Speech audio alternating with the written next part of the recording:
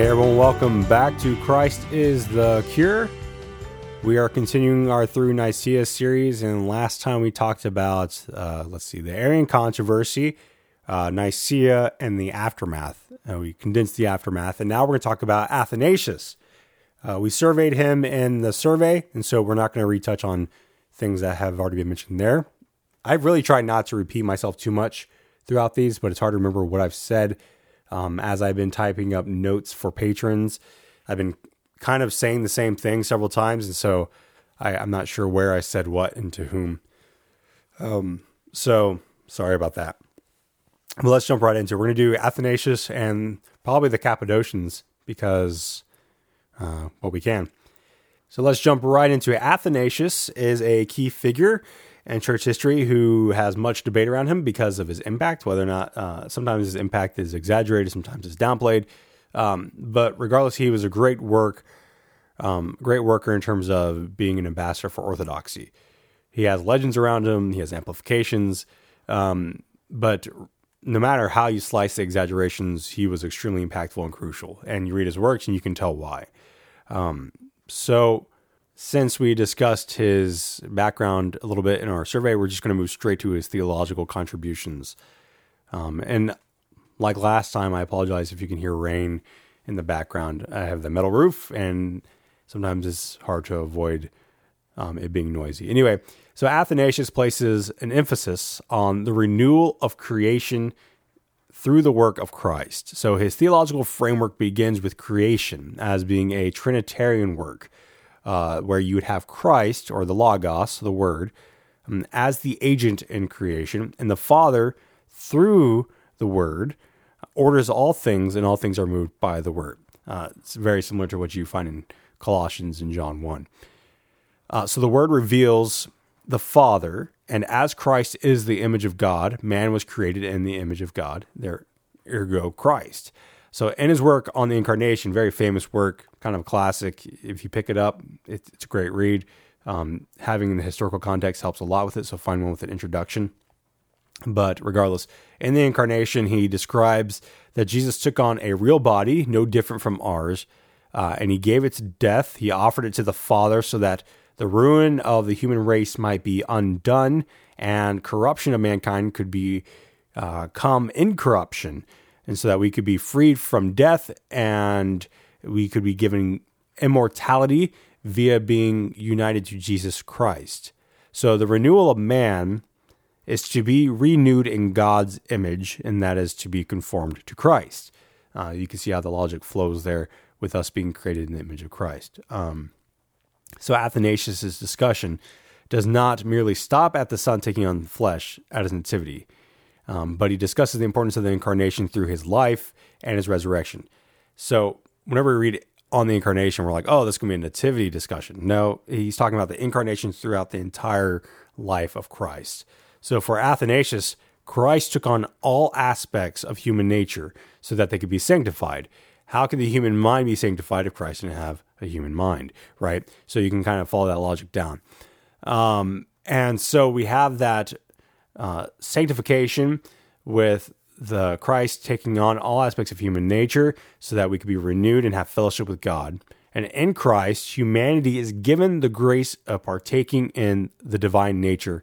And we talked about that before on the show, but it's based on 2 Peter 1:4. And this is called theosis, or deification. By being united and in communion with Jesus, we partake in the divine nature. And in this, Athanasius moves to the deity of Jesus because Jesus is deity and must be deity for our salvation, so that Jesus might deify us in himself. And by receiving the body of the Word himself, we can be deified. By receiving the Word himself, we can be deified. That's the essence. So it's important to note here now that this theosis, or deification, is not becoming a God in the sense of Mormonism or modern little God theology. Instead, it's having incorruptibility and immortality and life in the Trinity, like God, via our being united to Christ. And again, the theological grounds for that are 2 Peter 1:4. So Athanasius, his soteriology moves from the necessity of Christ's humanity and deity. And in his work, he points out that the Word is united by nature to the Father, and whatever is in the Father is in the Son. The Son is not a creature, thus neither is the Son. The will of the Father and the Son are one because they are indivisible. If you have two wills, then you have two gods. So Athanasius here affirms the Nicene Creed from the essence of the Father, noting that it separates the Son from creatures of creation. And there is a formal term for this, and it's consubstantial, which means of the same essence. And later on, you'll see that discussion on the Holy Spirit and the Son being consubstantial. So, the Son had no beginning, but was rather eternally begotten, eternal generation, with the Father's deity passing to the Son without flow or division, yet not in subordination, but as an eternal, natural sharing of existence. For Athanasius, eternal generation moves forward the reality that the Son has oneness with the Father. The Father is always the Father, and the Son is always the Son. And the Son is the proper offspring of the Father and his eternal divine nature. Athanasius says, quote, "The divine generation must not be compared to the nature of men, nor the Son considered merely to be part of God, nor the generation to imply any passion whatsoever," end quote. And that would be passion meaning like external means of generation, which we discussed briefly with Origen and a couple episodes back. Further, the Father and the Son are eternal, proper distinctions that have no change. The Father has always been the Father, and the Son was always the Son. One could not be a father unless the Son exists, and the Father did not change and become a father, but was immutably the Father eternally. Pretty sound and straightforward logic there. So Athanasius further placed an emphasis on the Son being whole God. And so that's where we kind of get that emphasis of the Son being whole God. He is whole God in the sense that those who see the Son see the Father, and the Father's Godhead is in the Son and can be seen in the Son. The Father is in the Son, and the Son is in the Father. There's this mutual indwelling. Really, that concept just kind of goes beyond me. I have a really hard time with that particular concept of the mutual indwelling of the three persons. But regardless, the Father is not, or the Son is not part of the Father, but he is the whole image and the radius of the whole Father, a perfect expression of all that God is. Further, Athanasius presents the first extensive treatment on the Holy Spirit. And in this, he says that the Spirit is united to the Godhead of the Father and the Son. And the Spirit is in Christ as the Son is in the Father. And the Spirit is the application of Christ. And Christ is the true Son. When we receive the Spirit, we are made sons. And when the Spirit is given to us, God is in us. Further, the Spirit is the image of the Son, distinct from the creatures, and he belongs to the Godhead. The Spirit is not a second Son, however, but is the same order and nature as the Son. For Athanasius, the Spirit proceeds from the Father eternally and is given through the Word, the Logos, in redemption. So in regards to Athanasius' importance for Nicaea, he presents a clear discussion on the difficulty of language. He talks between the ousia, or being, and hypostasis persons, and he said that he does stress that it's really what's intended behind the words that matters most, and that there's a confusion of language. And he says, let's try to be more clear. Let's unite. Let's figure out what we're talking about. So he was a major point of unity for Alexandria and Orthodox Christians who were saying the same thing with different terms, essentially. So these two terms would be dealt with more by the Cappadocians, who we'll talk about now. The Cappadocians, they follow Athanasius in their defense in a more precise articulation of Nicene orthodoxy, and they get their name from where they're from, Cappadocia.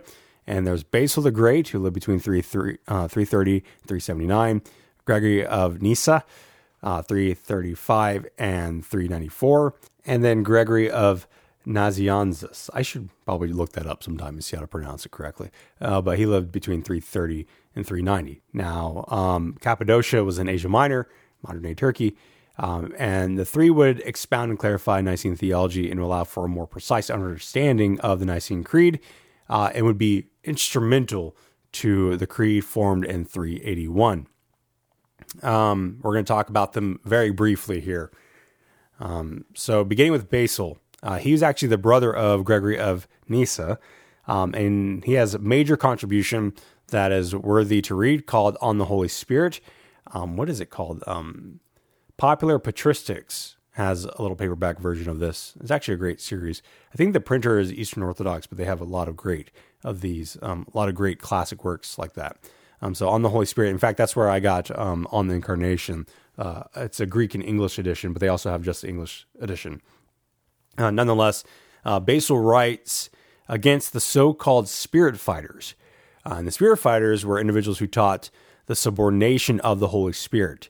And he writes in defense of the deity of the Holy Spirit. And it's actually pretty interesting because in the beginning of this work, he actually spends a good amount of time discussing how these individuals were using prepositions and really just beating the drum on prepositions in order to teach that the Holy Spirit was not deity. And so he discusses prepositions and saying, these guys try to use prepositions, but if you look at it holistically, it's ridiculous. And so he talks about how they'll utilize their various prepositions and how they try to undermine the Holy Spirit by these prepositions.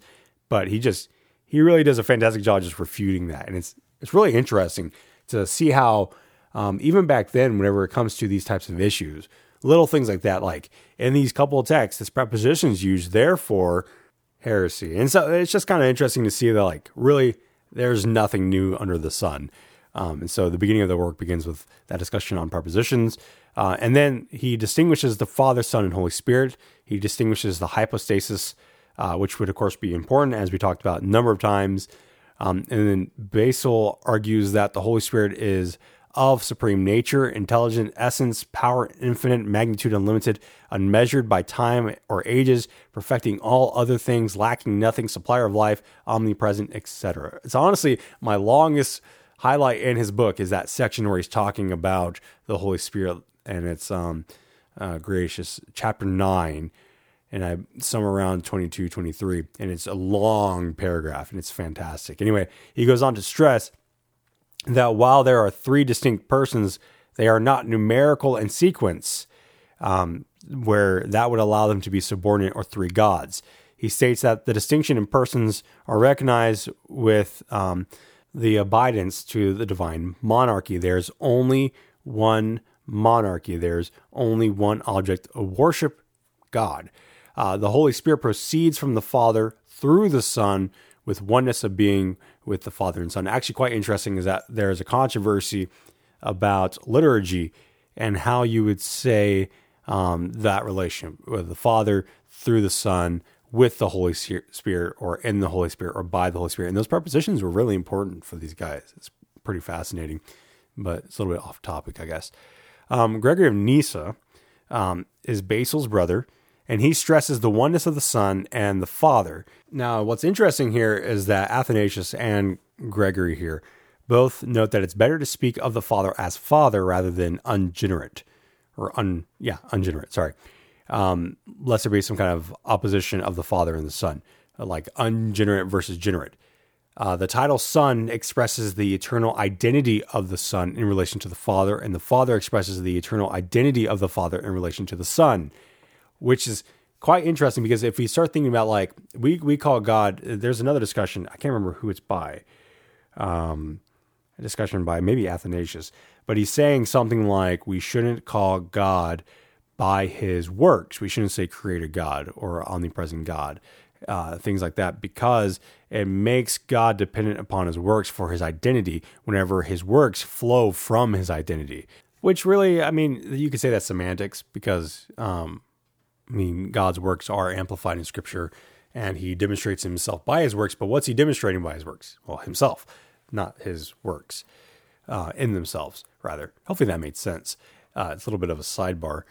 But with this calling the Father the unborn God and the Son the born God or the generate God and the Father the ungenerate God, you'll actually see that language in translations and writings. Like Ambrose, he uses that a couple times. And so if you ever read that in an early church writing, that's what they're talking about. They're not saying that, Jesus was literally born in that sense, and that the Father is unborn and therefore the Son is created. But they're talking about ungenerate and generate in terms of what we've been discussing here. So you'll have a little bit more historical context to navigate that type of writing. Anyway, so on eternal generation, Gregory notes that the divine nature is not divided, but that the Son is co-eternal with the Father, and the Son is all that the Father is, besides not being the Father, right? So Gregory furthers this distinction between ousia and hypostasis. Ousia is noted as a general understanding, and hypostasis as the particulars. And so the three, the Father, Son, and Holy Spirit, are distinct but inseparable in equality and unity. God is one in ousia, or essence, and three in hypostasis, or persons, divided without separation and united without confusion. Next, Gregory of Nazianzus is known as the theologian. In fact, he's the only one who has that title other than, I think it's John the Apostle in terms of church history. Despite not wanting to be, he was ordained the head of Constantinople, and his impact comes heavily from his 5 sermons preached at Constantinople called Theological Orations. Fantastic, worth reading. And his influence would stretch far beyond 381 to Chalcedon. So anyway, the 3rd and 4th theological orations are the ones that we're really interested in here. If you're wanting to, pick it up and read in terms of the context of this particular discussion. Gregory notes that there is one monarchy with no severance of essence, although he stresses that the Son is generated from the Father and the Spirit is proceeding from the Father. The equality of the 3 persons is not undermining the monarchy. He discusses this distinction between the generation of the Son and the procession of the Spirit as being a mystery, but that their differences are ultimately found in the properties of being begotten and proceeding, and their relations. Their persons are preserved in one Godhead, and basically they are Father, Son, and Spirit in relationship, and these relationships do not change or affect the identical ousia or nature of God. It's a lot to process there, really, especially when we start talking about the properties of being generated or the properties of being proceeding from the Father. But the general argument is that there's one monarchy with distinctions. They are consubstantial with each other, mutually indwelling in relationship. There's no change of the divine nature. There's no effect of the divine nature. They are Father, Son, and Spirit eternally, and that's that. His stress is on the unity and diversity of the Godhead. So while there is much that can be said here, we're going to discuss Constantinople of 381 and the so-called Nicene Creed that we know of typically, without retouching on the historical survey. So again, historical survey, go back and touch on that. So first, it's helpful to speak of the reality that the Creed in 325 that we've called N and 381 called C differ not only in that 381 has been expanded and updated, but it also has omissions and additions that are absent from 325, which we really don't hear about too much. We usually just think of it as, it was expanded and it was revised a little bit. But when we compare the two creeds, we can immediately see the significant differences found on the subject of the Holy Spirit. I mean, you look at the clauses, it's obvious, right? You got one line, and we believe in the Holy Spirit, and then you have the paragraph. So many scholars tend to describe the Creed of 381 as an entirely new document rather than a mere revision, regardless of the fact that the authors of the Creed didn't see anything as being new in the Creed because they're still carrying on the faith. But whenever we're talking about historical documentations, they believe that the one 381 was a new document altogether that was likely used in liturgies before baptism, etc. We aren't going to discuss all of that, and we aren't going to discuss all the theology of the Creed because we're going to be breaking down the entire Creed line by line with historical context, etc. as we get to it. But we're going to hit on some major points. So here, The additions, we're going to talk about additions first. So 381 adds a number of phrases and words. The most significant consists of the phrase, by the Holy Spirit and the Virgin Mary, and there will be no end to his kingdom, end quote. And the article on the Holy Spirit, which we've already talked about. Now, the omissions from 325 are worth noting as well. 381 omits from the ousia of the Father when speaking of Jesus. There's debates about why this omission occurred. Robert Leatham says the most reasonable conjecture for this omission is that C, that is 381, may have originated as a formula for liturgical purposes. And so the rhythmic flow could have been disturbed by this phrase. And so it was not necessary to repeat it because it has this rhythmic flow whenever you read it. So theologically, the creed completes the necessary articulation of the Holy Spirit that was lacking from 325, including a call to worship the Holy Spirit together with the Father and the Son. Also, in the creed, the term Lord is applied to the Spirit, which is typically reserved for Yahweh and Jesus. And additionally, the creed states that the Father is the source of the Son and the Spirit, and the creed states that the Spirit proceeds from the Father, from the ousia, or nature, of the Father, and places him outside of those things made by the Son, which, of course, contradicted the teachings of the Macedonians or the Spirit fighters who claimed that the Spirit was created by the Son. So it tightened up the language. It expanded the section on the Holy Spirit. By this time, the distinction between ousia and hypostasis were hammered out and definitive, and it makes for a very peaceful discussion until a controversy will later rise that we're not going to get too much into. But it's a doozy. I don't know if I use that term correctly ever, but it's a big one. And this big controversy can be summarized in one word called the filioque. So what is the controversy? Well, in the creed, this clause, the filioque clause, would become a tipping point and the Great Schism of 1054. If you don't know, the Schism of 1054 is when the church officially divided from into the Western and Eastern Church as the big schism, the Great Schism, whatever you want to call it. Now, it obviously has importance because of this reality, and that's not the only thing that came into play. There's a lot of different factors. History can rarely ever be boiled down to one point like that, but it was a tipping point. And what lied behind it was a tipping point politically, theologically, etc. So what is the filioque? Well, the original creed of 381 says that the Holy Spirit proceeds from the Father. In fact, if you look at the notebook, if you picked up one of the Christ the Cure notebooks on the creed, and you read it, you see that in the Holy Spirit, the Lord, the creator of life, who proceeds from the Father, who together with the Father and the Son is worshipped and glorified, who spoke through the prophets. That's what it says. But if you look it up on a Catholic or Protestant website, you will read the Holy Spirit, the Lord, the creator of life, who proceeds from the Father and the Son. So that inclusion, and the Son, is the filioque. That addition, that inclusion, would be a major point of contention on theological grounds, even though the waters become muddy, mainly because of language from my observations.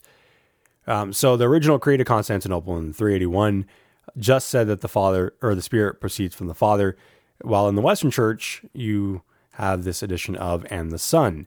The inclusion occurred in Spain sometime because of the rise of Arianism, and it would be adopted by local councils and by the French Church in the 8th century, and eventually it'd become inserted into the Creed officially by the Roman Church in 1014. It would be considered dogma by the Western Church by 1274. And like I already previously mentioned, the filioque was not the sole reason for the Great Schism.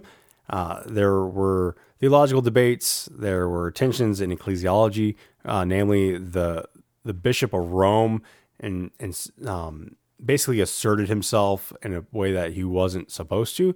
And so for the Eastern Church, that was a big no-no to have that inserted phrase into an ecumenical creed with no ecumenical council. And for the East, this was a theological error, but also an overextension of the Bishop of Rome's power, and that he modified an ecumenical creed by Rome's own authority, which was not how the Bishop of Rome's authority was expressed or viewed historically. But that's a different discussion for a different day. So disappointing as it may be, I want to study the clause for myself later on. And so we're not really advancing on the topic. I may discuss it whenever we get to it in the study of the creed. But if you notice that I did not include it on my poster or on my book, and the reason is simply because we're talking about the creed as it was known in 381. We're not going past 381, and so that's that. And there are Protestants who argue for the exclusion of the line. There are those who argue for the inclusion of the line. So there's debates from every angle on whether or not it should be included. But with all that said, mine was not a theological reason, but a historical reason. I figured we'd just talk about it as the Creed of 381. And so that's that. So we will use the Creed in its form for 381. And I think we are done with historical background. And that means that we will begin going through the Creed in our next episode. God bless you all and have a wonderful, wonderful weekend.